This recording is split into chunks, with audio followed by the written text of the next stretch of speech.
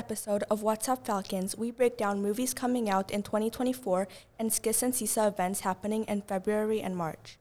We will also be diving into middle school students' CISA experiences on and off the field, as well as exploring different ways people celebrate Valentine's. Hi, I'm Hilly. And I'm Anetka. And this is What's Up Falcons. Now let's dive into the movie world of 2024. Disclaimer, all of the dates for the releases are for the US, as those are the only ones available at time of recording. We have all probably heard about the new Mean Girls reboot that came out in January. Some other exciting movies coming out are Kung Fu Panda 4 on March 7th, Ghostbusters Frozen Empire on March 22nd, the Garfield movie on May 24th, Inside Out 2 on June 14th, Despicable Me 4 on July 3rd, Deadpool 3 on July 26th, and Beetlejuice 2 on September 6th. Then, on November 8th, we get Venom 3, Wicked on November 27th, an animated The Lord of the Rings movie on December 13th, and Sonic the Hedgehog 3 and Mufasa the Lion King are both coming out on December 20th. And for all of the Colleen Hoover book lovers out there, you will be delighted to know that It Ends With Us is coming out on June 21st. And now, let us introduce the Skis and CISA events in February and March. From the 2023 to 2024 school year, all sports events are now going through SKIS, the Sports Council of International Schools. However, all other events, which are now academic like speech and debate or robotics, are still CISA. This weekend from the 8th to the 11th of February, we have middle school swimming flying out to Brussels and upper school swimming going to Bucharest. On March 1st through the 2nd is the DVAC middle school and high school swimming in Budapest. Good luck to all our swimmers. And in March, we have high school ISTA staying here on Czech soil, middle school boys basketball going to Basel, middle school girls basketball going to Bucharest, junior varsity boys basketball going to Zurich, junior varsity girls basketball is hosted here in Prague, varsity boys basketball going to Warsaw, and finally varsity girls basketball going to Budapest. Now let's talk to a middle school student about what it's like traveling and competing for CISA, both on and off the field and in academics. Hello and welcome. Could you please introduce yourself? Hello, I'm Allegra and I'm in the 8th grade. So, what sports events have you done in CISA? So for sports events, last year I did the most, and I traveled for football and basketball twice. Have you done any CISA events that weren't sports related? Yeah, last year too, I did CISA band and orchestra. So, do you think there's like a difference in the atmosphere between band, traveling for a band versus traveling for a sport? Yeah, so I think that traveling for a sport, it's a little different than traveling for something like CISA band and orchestra because there's more of a competitive atmosphere and it's a little more tense when you're traveling for sports, especially if you're competing. Whilst when you're in an academic thing that's like not competing, for example, CISA band, it's different because you just all see yourself as a community rather than people that could possibly like change your overall performance and the place that you get into. Do you think that there's a difference in how you perceive your sports teammates versus your bandmates? Yeah, I think it's different because if you mess up in band, it's not that big of a deal because maybe you just made like a little wrong note or you're playing something flat, for example. But in a sports community while you're playing and someone messes up a pass, that could be really different, people's reactions especially, because your wrong pass could really affect how the game plays out and maybe the overall performance of your team. Do you feel like some people might put you down in sports versus band?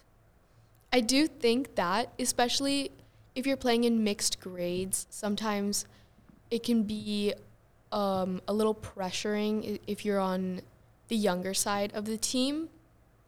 And if you mess up in a game and it's a really bad mess up, then you can probably expect that people's reactions won't be too great. So, talking about that, do you think that maybe a solo sport would be better than a team sport? Well, in my opinion, I still prefer a team sport because I've always been a team sport player. Like, I don't really play solo sports.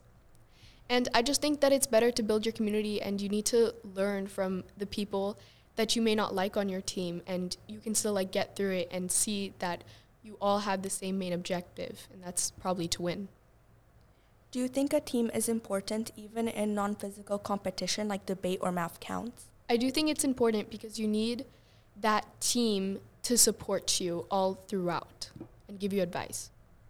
And is there a sport or academic event you would like to travel for? Well, this year I'm thinking of trying out softball if I don't have too much work to do, because for the past 2 years in middle school in ISP, I've done volleyball, and it's mostly because most of my friends were doing it, and I've just seen volleyball more interesting for the past 2 years. But I think this year I'm going to try out softball, but I don't really expect to travel for that since it's only going to be my first year playing. What was the best part about the sports CISA events that you've been at? The sports CISA events, it's really fun when you win as, even if it's just one game and you don't get first place, even if you do like win a game with your teammates, that's always like a really good feeling. And I think it's really fun, those times when you're like with your friends or your roommates in your hotel room, and it's like a feeling of being independent. It's really nice. So moving on to something we've talked about earlier about SKIS this year, you've hosted for SKIS, right? Yes. So this year I hosted SKIS Football Girls. Even though I didn't get selected for the team that was playing, I still hosted. And it was a really fun experience because I got to know these girls that were similar to me, similar in age.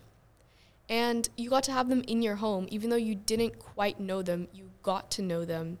And it was really fun watching them go through an experience that you know is like really fun to be in. And it was my first time doing it, so I didn't quite know how it would go, but it was good. It was fun.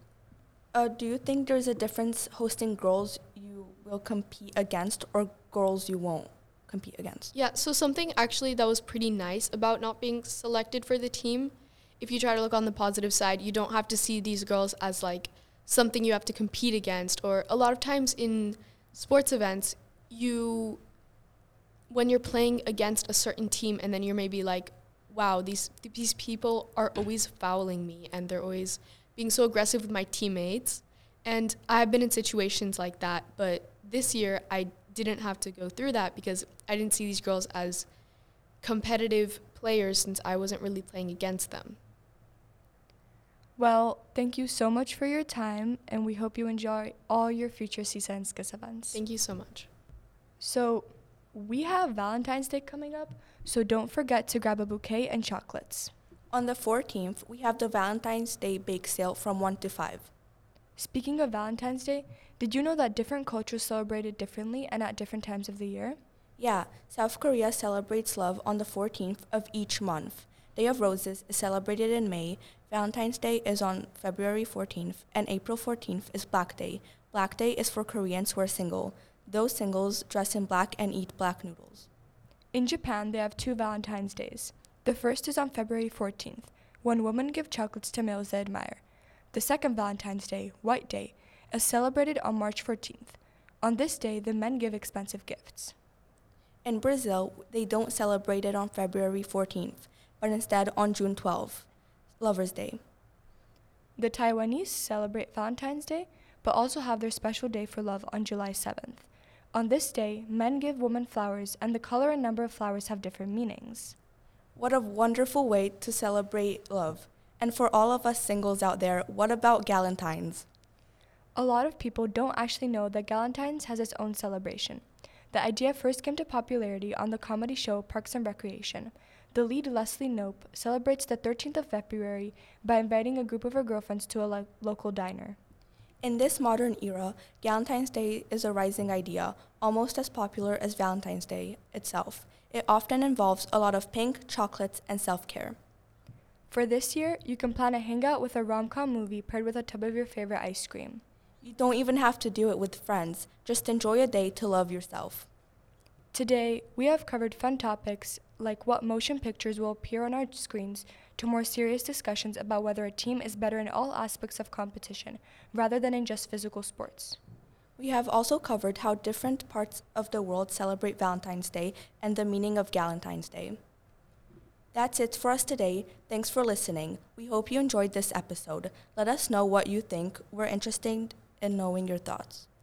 If you're new to What's Up Falcons, you can support us by clicking subscribe or follow on your preferred podcasting app, leaving a review, and most importantly, sharing this podcast with your friends and family.